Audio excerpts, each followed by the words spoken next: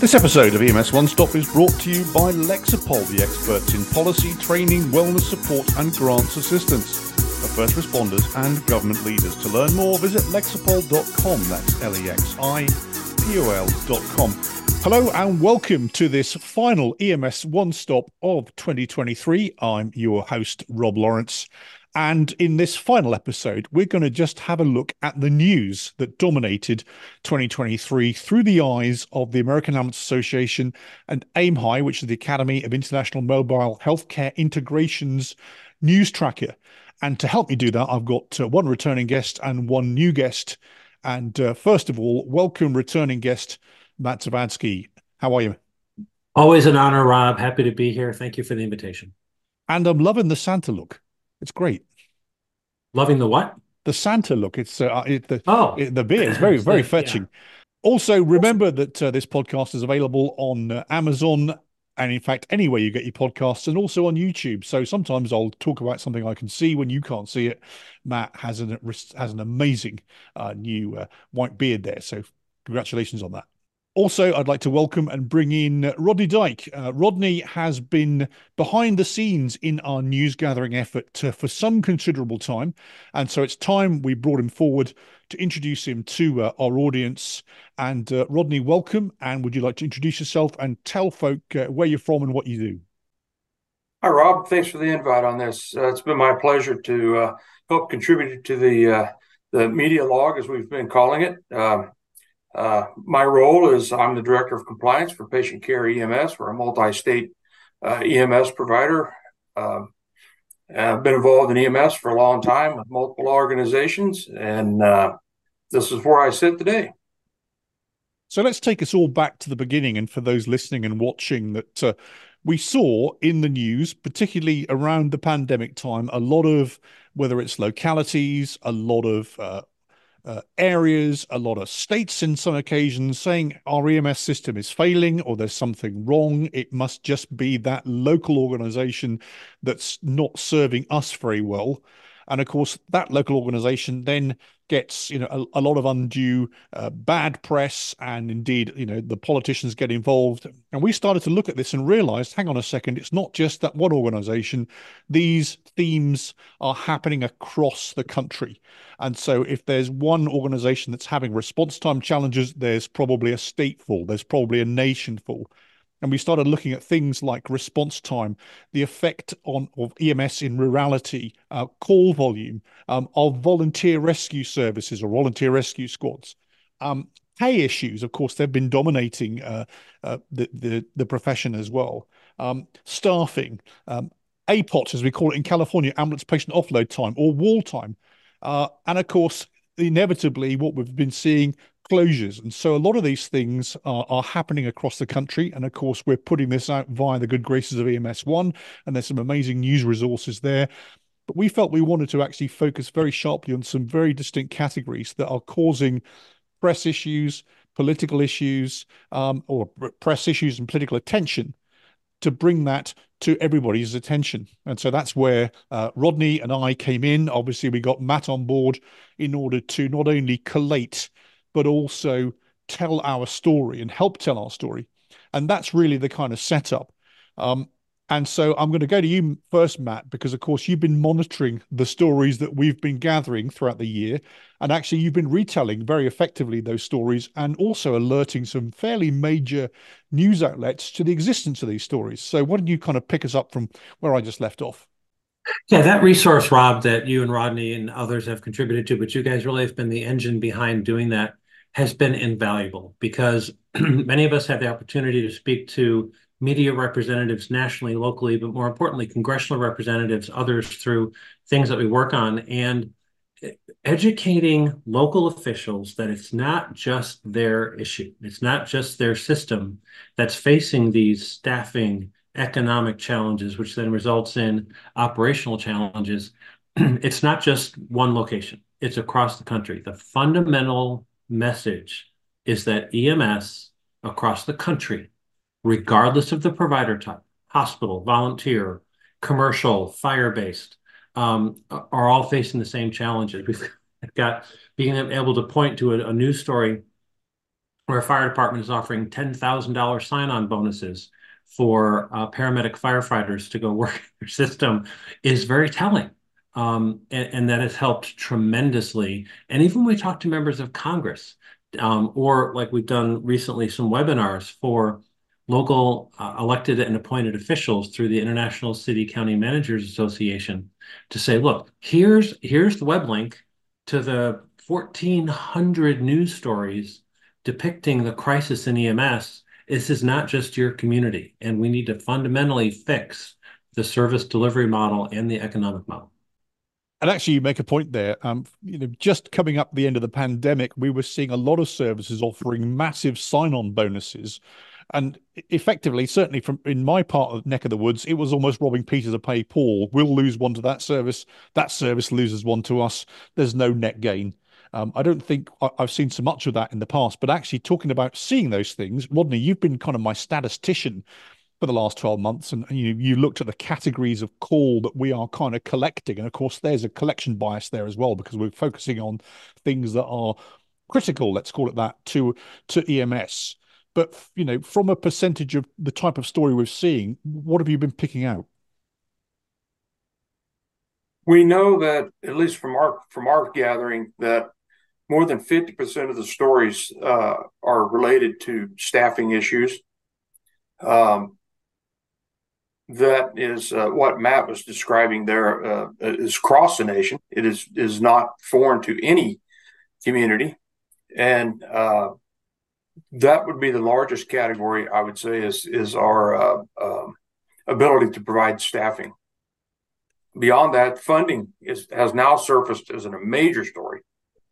Where are people gathering their dollars to fund these systems, regardless of the community it's in? Even the tax-based supported services are really struggling. I saw a news story today where there was a fire department in a metro area that is telling their community, by 2025, we're going to be out of money and we have to merge with another department because our costs are overrunning our tax revenues. So between the staffing and the funding, those have become major issues within the system.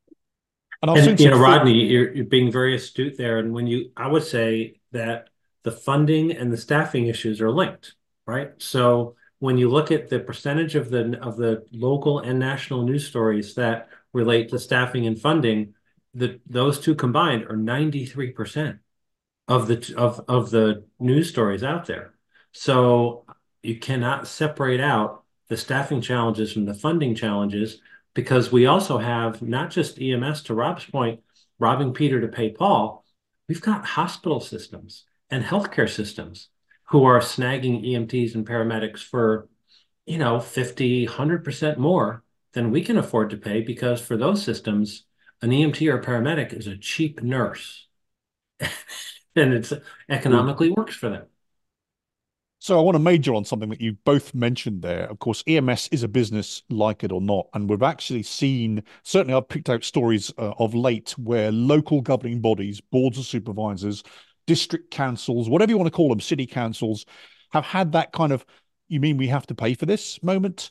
And there's that kind of surprise that we always thought this was a free good, because ex-volunteer rescue squad always used to shake the boot outside the food line. We had an amazing amount, these amazing people, and they are amazing people, that provide this service for free. That's gone.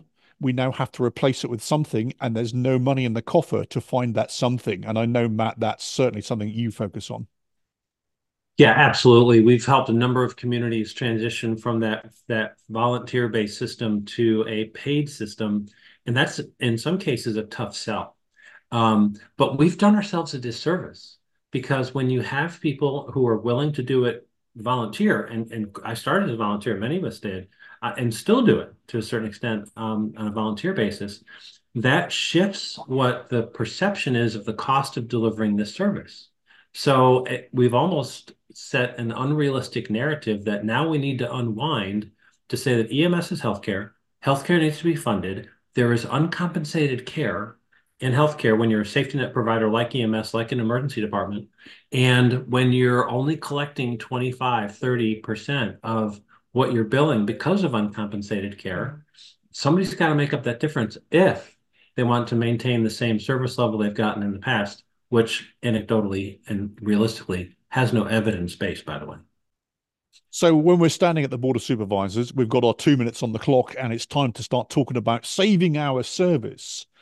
What can we tell these people and what data can we provide to make them realize and understand that this needs some serious funding? And again, Rodney it has been excellent identifying when there's a tax levy or a lien or millage, at stake here. And we're seeing a lot more of that now, that they need to actually, use those three little words, all in favor, to actually give us some money. Go ahead, Matt. Oh, okay. Sorry. That was the Rodney question. Really? No, I was actually bigging up Rodney for his attention to detail, but it's your answer. Okay, no problem at all. Really understanding the cost of service delivery and explaining in that 2 minute time frame that you have, and hopefully you've done a whole lot of groundwork before that 2 minute time frame. But your soundbite has to be, it costs us $1,000, $1,500, whatever the amount of money is, to put an ambulance in front of an address. We're collecting a third of that, a half of that, whatever it is. So if you want the $1,500 level of service, then we need to figure out how to make up that $700 difference, or allow us to do some revisions to the service level, promise you no one will die, and right size the service delivery, and you can reduce that need for that additional funding in many cases.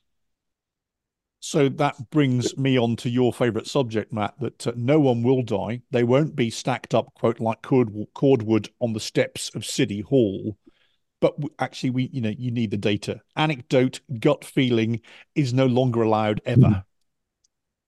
Right. And Rob, you're a big data wonk, and we always say, or you tell us, in God we trust, everyone else bring data. Every system can mine their data, their patient care data with their dispatch data, like we did in our system, like we've helped other systems do across the country, to say, 10% of the calls that we respond to, of the 911 calls that we respond to, is there any type of potentially life-threatening intervention provided by the EMS providers? When we did it in Fort Worth at MedStar, it was 2%. 2% of our call volume was there a potentially life-saving intervention. Maybe 15% got some type of advanced life support care that was something other than Zofran, by the way. And therefore, if we want to be realistic about how we deliver those services, getting to the scene of a call in 7 minutes, 9 minutes, 11 minutes, knowing that 90% of the time when you take that patient to the emergency department, you're going to have an APOT of 2 hours, then why do we have to get there in 11 minutes? It doesn't make any sense. Well, so I was going to say, we'll come on to response time in a second, because that's another category, of course, that we're looking at. But Rodney, whatever you're going to say it. But also, I was going to come back to you, because we've talked about how we can save EMS at the Board of Supervisors, but inevitably we've seen a lot of closures. And so I want you to comment on that as well. So the closure, I'll start with that piece first, is all related to what Matt was just describing on the funding side. In the commercial piece of it, on the volunteer side, they're just not collecting the volunteers to come into the system, and it's really impacting at least the perception that people are going to die in the street on the volunteer side and that closure side. I've just pulled up our sheet, and it looks as though that somewhere in the neighborhood of 9% of our 1,484 articles that we have logged, 9% of those are dealing with volunteer comments. And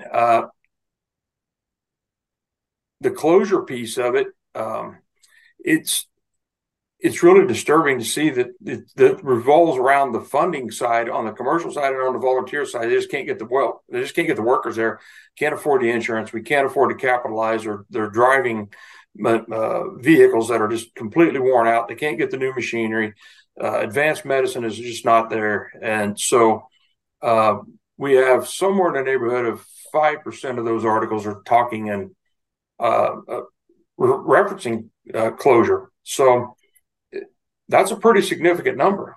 Yeah, and we've certainly identified them this last year as those that have closed, those that are closing, and actually a more worrying category is those what I call on my watch list. In other words, not yet, but you can see they're circling, and actually it's just they're $1 or one person away from closing pretty much, and that is a worry going into 2024, Matt.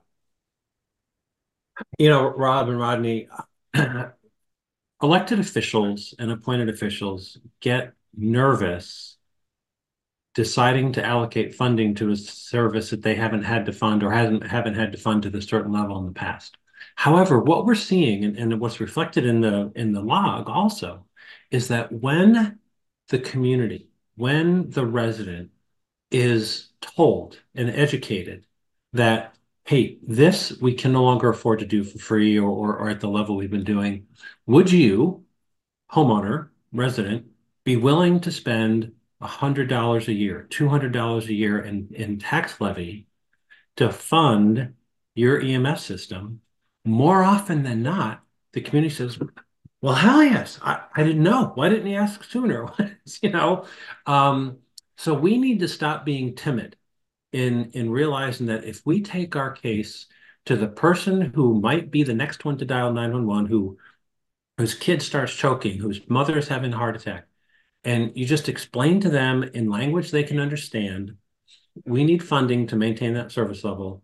Most of the time, they're going to agree because it's a worthy investment. When we talk about essential service, when you stop somebody at Kroger and say, hey, is EMS an essential service? Oh, absolutely, it's an essential service. But do you know, legally, it's not. So you don't need to have it. But we'd really like to provide it for you, but it's going to cost you $100 a year. Are you willing to pay for that? Absolutely. Where do I sign up? Stop being timid.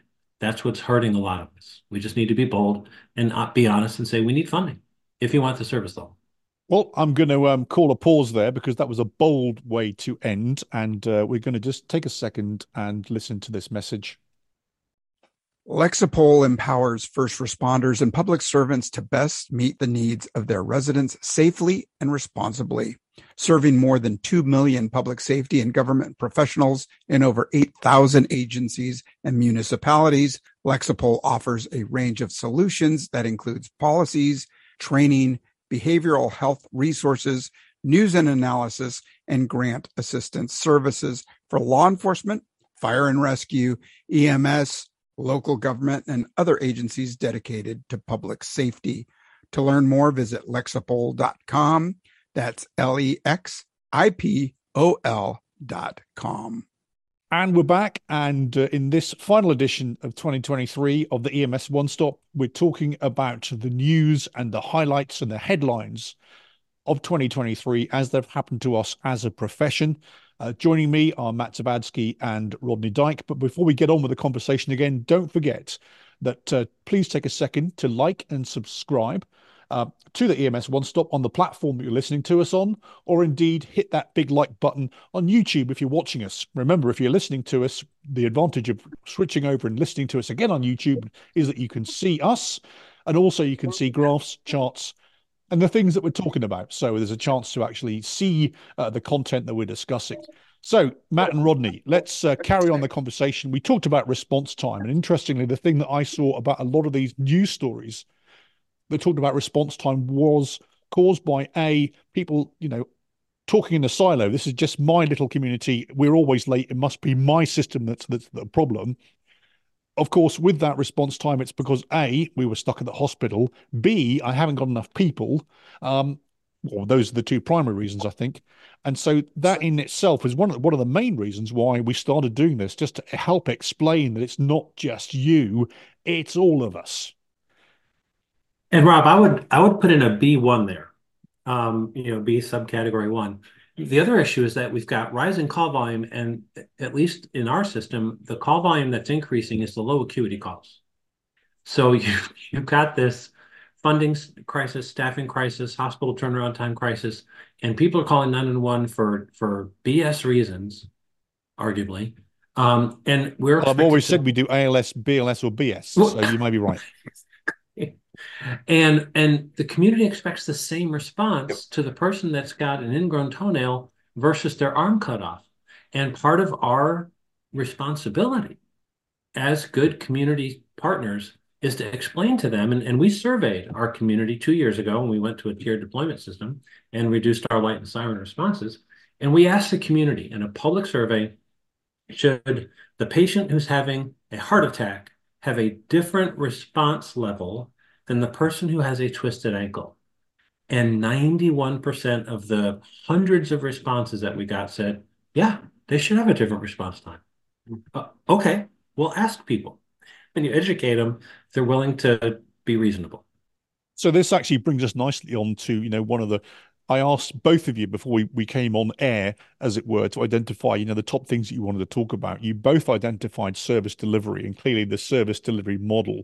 You've segued quite nicely into that, Matt, because of course we don't need a paramedic on every truck. And of course, one of the items in the news, I'm not going to name organizations, but there is, an interesting discussion going on at the moment versus, the system says it must have two paramedics versus potentially the rest of the world saying, nah, you don't. So, what's your advice about service delivery and, sorry, service design? Yeah, when you have too many paramedics, and as we talked about earlier, if you look at your system, the vast majority of the calls are managed by basic life support. One of the best EMS systems in the country, that if you're asking anybody, is Seattle. And Seattle Medic One has done a great job of educating their community and designing their system where they've got very few paramedics, but those paramedics are administering ALS care on every call they go on because they're only going on the high acuity, life-threatening calls. That most systems should really evaluate that and say, listen, paramedics are the hardest things to find, but good EMTs can manage the vast majority of 911 calls. And if you've got great medical directors and great training programs and great QA, and you can do some enhanced basic life support with breathing treatments and CPAP and all these different things where those are really the truly life-saving things, BLS providers can do that. And we just need to be realistic about what level of care is truly needed for the vast majority of the 911 calls, and it's not paramedic level care. I was just at a conference here in Texas, and a retired paramedic came up to me after one of my presentations and said, listen, I'm thinking about getting certified again. Should I become a paramedic or an EMT? And I said, an EMT, because they're going to be more valuable than paramedics. Sorry about the hate mail, Ron. Well, there you go. You heard it here first. That's the Savansky view on that one. But again, Rodney, this is something you feel passionate about, obviously from monitoring the stories. How would some of these stories that we've seen benefit from just a tweak in, who's on the truck? One of the things that stands out to me as a glaring obvious fact is that the news has not reported on anyone dying or having an untoward outcome because the response times in their community had fallen beyond some contractual obligation. So I would, I think I would start with that. That if the response times were a problem, we would start hearing stories of people having bad outcomes from a response. We're just not seeing that. We have 113% of the topics had some kind of response time comment associated with it, but I cannot recall out of any of those stories anyone complaining about, well, I didn't get an ambulance on time because they were there in 9 minutes instead of 7. Now, we have seen on a rare occasion where there has been an enormous delay of an hour, but that's a rarity. And that's because of something else that there was in one case I can remember of a bridge was blocked off into an island and they just couldn't get there. But that's a whole different topic than just complaining that your ambulance didn't get there within a contractually obligated time. Excellent. So, in other words, there's no evidence to support that. I'm going to give you a quick Robism, Matt, before I come to you. Of course, I've been saying for years, literally decades, in fact, I've been doing this for decades, that there's a perverse incentive about response time, right? So, if you have the target of 8 minutes 59, you arrive on time and the patient dies, that's a success. If you arrive in 9:01 and the patient lives, that's a failure. That's absolute garbage, Matt. It's ridiculous. And to Rodney's point, there's some articles in the log that talks a lot about what's happening in Charlotte. And hats off to AIM High member Medic and JP Peterson, where they were pretty bold. And they said, you know what? We need to reduce our subsidy. We need to reduce a lot of the things that we're doing and blah, blah, blah.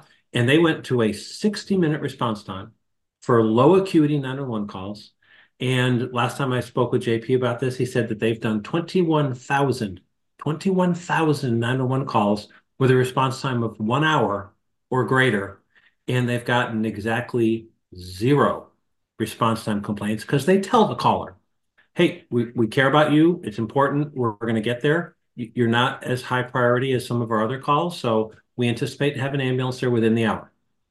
And when you tell the person that, and you've set the expectations, and the person knows that they've got a twisted ankle or a knee pain for 3 weeks, whatever it is, and you're there within the hour, they're happy and they're good to go, no complaints.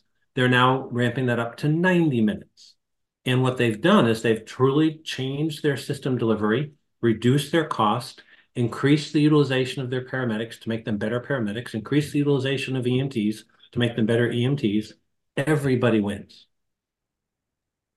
That's great. Before we carry on, if you've just joined us or you fast forwarded to this point, we're talking about a year in review, 2023, and we're using as the vehicle for that the AAA and the AIM High news tracker, which the link will be in the show notes. It's not just for us, it's actually for everybody. And as you may have heard, that Matt uses this ferociously to brief those that need to be briefed, which is pretty much anybody that isn't in EMS needs to understand what we're doing. But of course, there are some other tabs. I'm just going to switch tabs for the minute and talk about some of the things that we also started to monitor, certainly in the last 6 months, and that's about ambulance operation and some things that are dear to my heart. We've started to look at ambulance crashes. Now, NHTSA produced an amazing report. Again, we'll put that link in the show notes that looked at ambulance crashes, intersections, lights and sirens, etc. But it went up to, I think, a couple of years ago. And of course, the data stopped because obviously you have to stop, collate it and write the report. We carried on logging that and to see that, there isn't a week, sadly, goes by that an ambulance doesn't have some sort of crash, usually involving an intersection. And there is and look at the video if you're watching on YouTube. The ambulance that comes through the intersection, you can see they don't clear it, and actually they hit the school bus and the car, and there's now 15 more people on the way to hospital. And so, there's some stories there, and this is heresy. Are you ready? It's heresy at Christmas, but here we go. That, if you're not the ambulance driver, who is? Because somebody has to be responsible for the safe command, control, navigation, and pointing of that vehicle from the point of origin to the point of call without having a crash in the middle. And sadly we're seeing that, and it's something that we can actually work to avoid. Agreed. Look, I think there are a couple of things there. What Matt and his crew have done about getting the reduction in the 911 response, or the lights and siren response, that starts right off the bat. That if you can eliminate those responses, you've eliminated that chance unless someone runs the red light on your end. The other side of that is I'm not sure what we have going on with driver training across the country. It's clear that it's almost like a video game, and I can just reset. I crashed, the iRacing, if you follow any of that.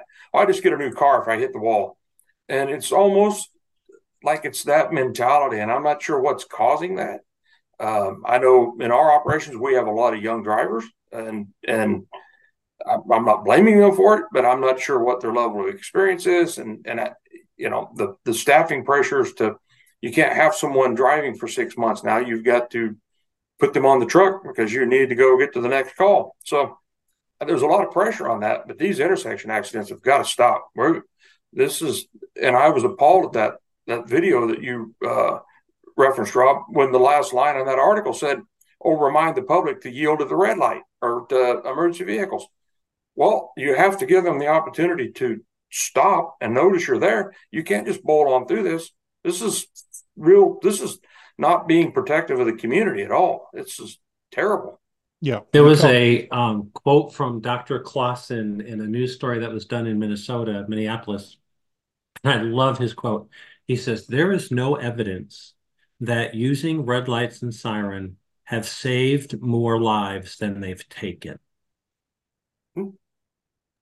That's Whoa. profound and it's true. And I don't think we can argue with that. And of course, we must also shout out to the work that I know you've been doing, Matt, the work that NEMSCA has been doing.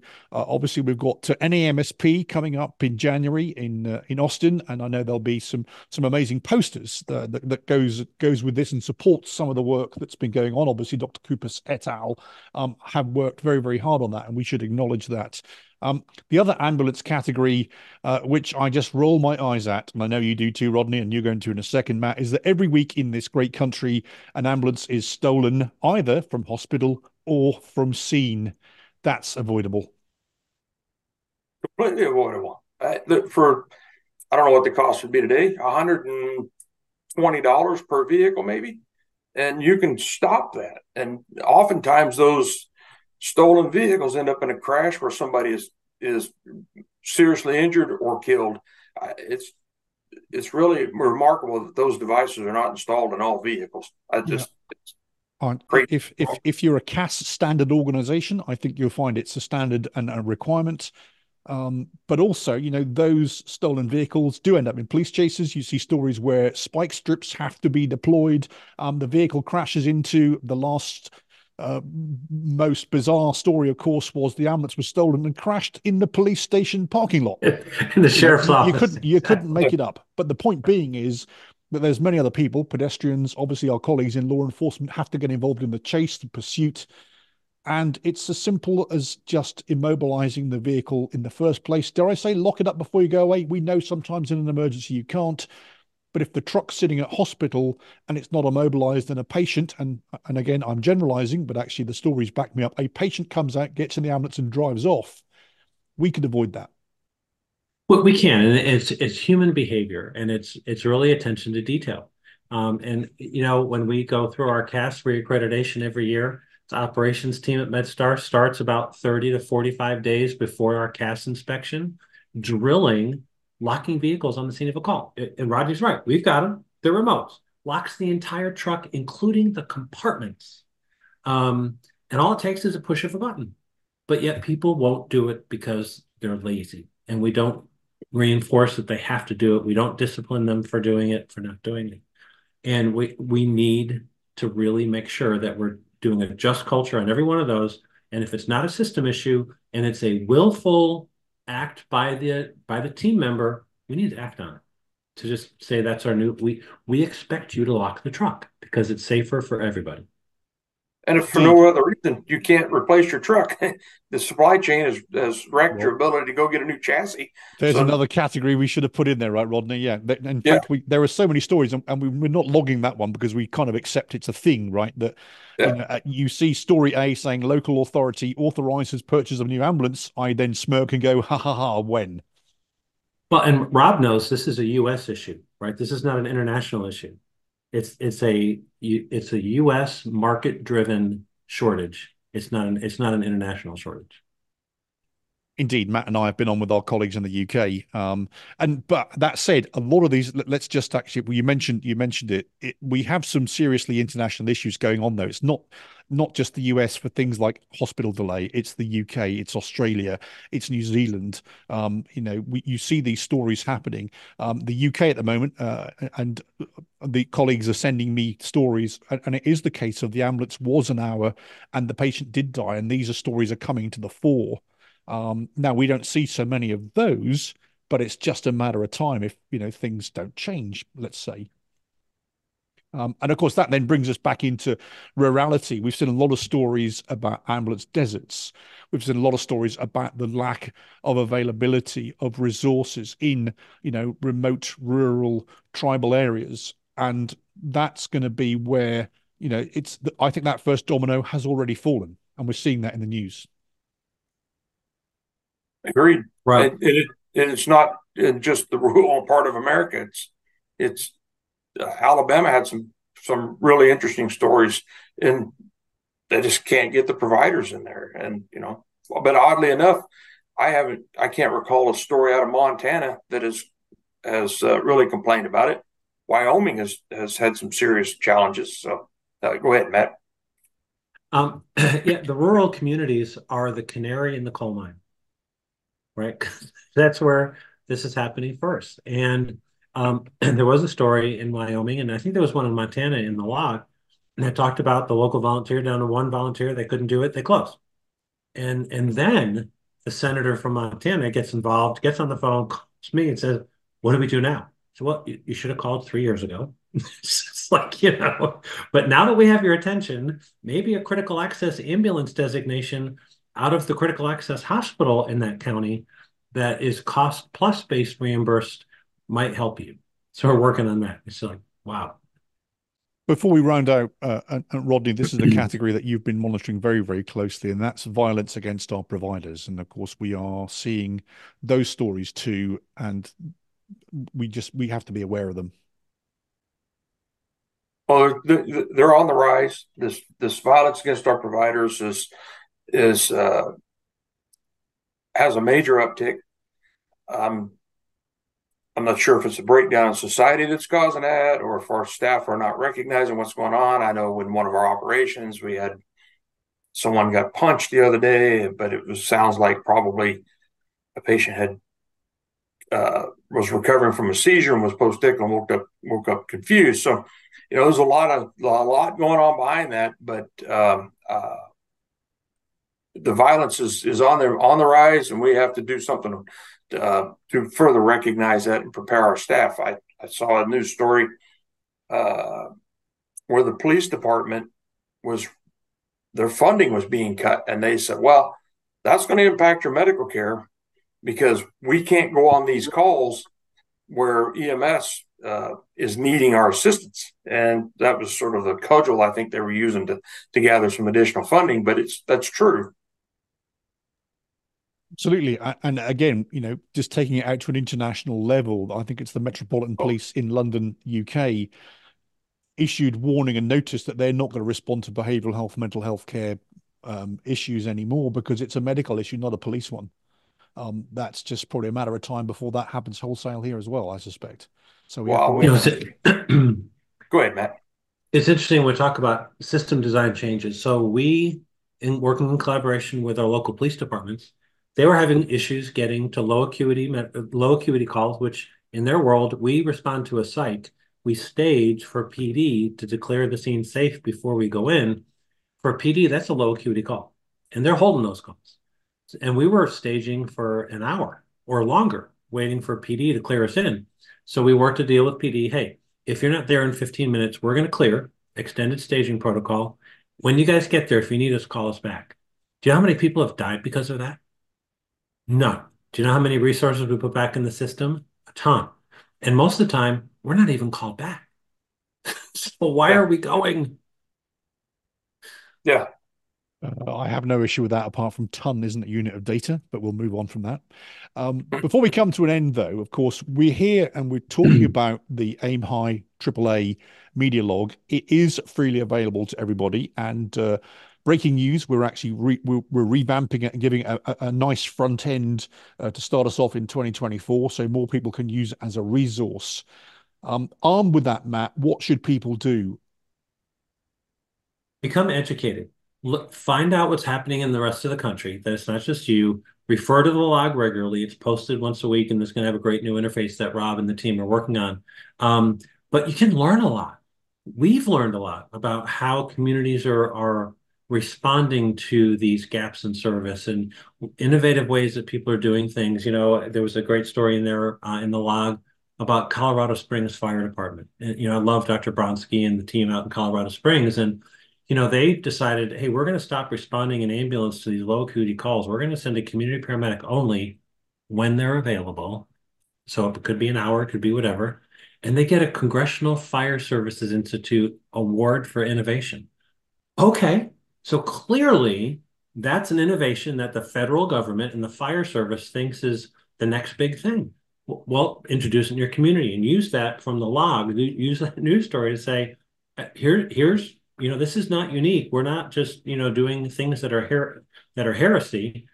These are recognized innovations that we need to do to change and improve our service delivery by customizing how we're going to respond to calls. That makes a ton of sense. Absolutely.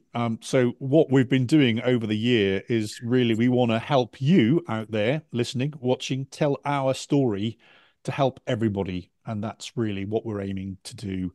Let's get on to some final thoughts. I'll come back to you, Rodney. Again, as I say, you've been the guy behind the scenes, really the power behind our punching, collaborating, collating stuff. But, where do you think we're going to go? Well, I guess it's going to remain to be seen. If we can get some staffing, that might be helpful. But to Matt's point on the log and its use, and as an example, in New York and in Pennsylvania and places in New York, this isn't across the state, and it's not necessarily across all the state of Pennsylvania, where the communities they have said, well, you know what, we're going to withhold your need to pay property tax if you're a volunteer in our community, or we're going to give you a rebate if you volunteered in our community, or if you hold a first responder and you're active in your situations. And so, to Matt's point, find this log, look for innovations that you might find to be able to put forth in your community to figure out how you can best be the steward for your community's resources. Because as Matt explained earlier, paramedics are that is a precious commodity to be able to deploy when absolutely needed. And you've got to learn how to be a good steward of those resources. And I think this log is one way to help to understand what stories are out there and what Achilles heel may be lurking for you, and use it to educate your politicians. Well said. As they say in EMS, there's never nothing to do. And Matt, I'm going to give you the final thought before we close off today. Advocate for change. We are, everybody watching this webinar or watching this podcast, you guys are experts. You put a uniform on, you do this noble work every day. People will listen to you. Stop being timid. Stop licking your wounds. Get out in your community. Talk to your elected officials. Talk to your city managers or county administrators. Very factually, not emotionally. There will be time for emotions. But give them the facts and let them know what it's going to take to to resuscitate their EMS delivery system. It doesn't matter whether you're Chicago Fire, whether you're patient care logistics, whether you're MedStar, it doesn't matter. Everybody is experiencing the same issue. There's no shame in admitting it. Let's work together to advocate for change, to make it better. We couldn't say fairer than that. Thank you so much, Matt. So Matt and Rodney, thank you very much for joining me on this last episode of EMS One Stop in 2023. I know I will get you back in 2024. If all else fails, we'll do this again in 12 months' time, but we'll talk before then. There's a lot going on. There's a lot to monitor.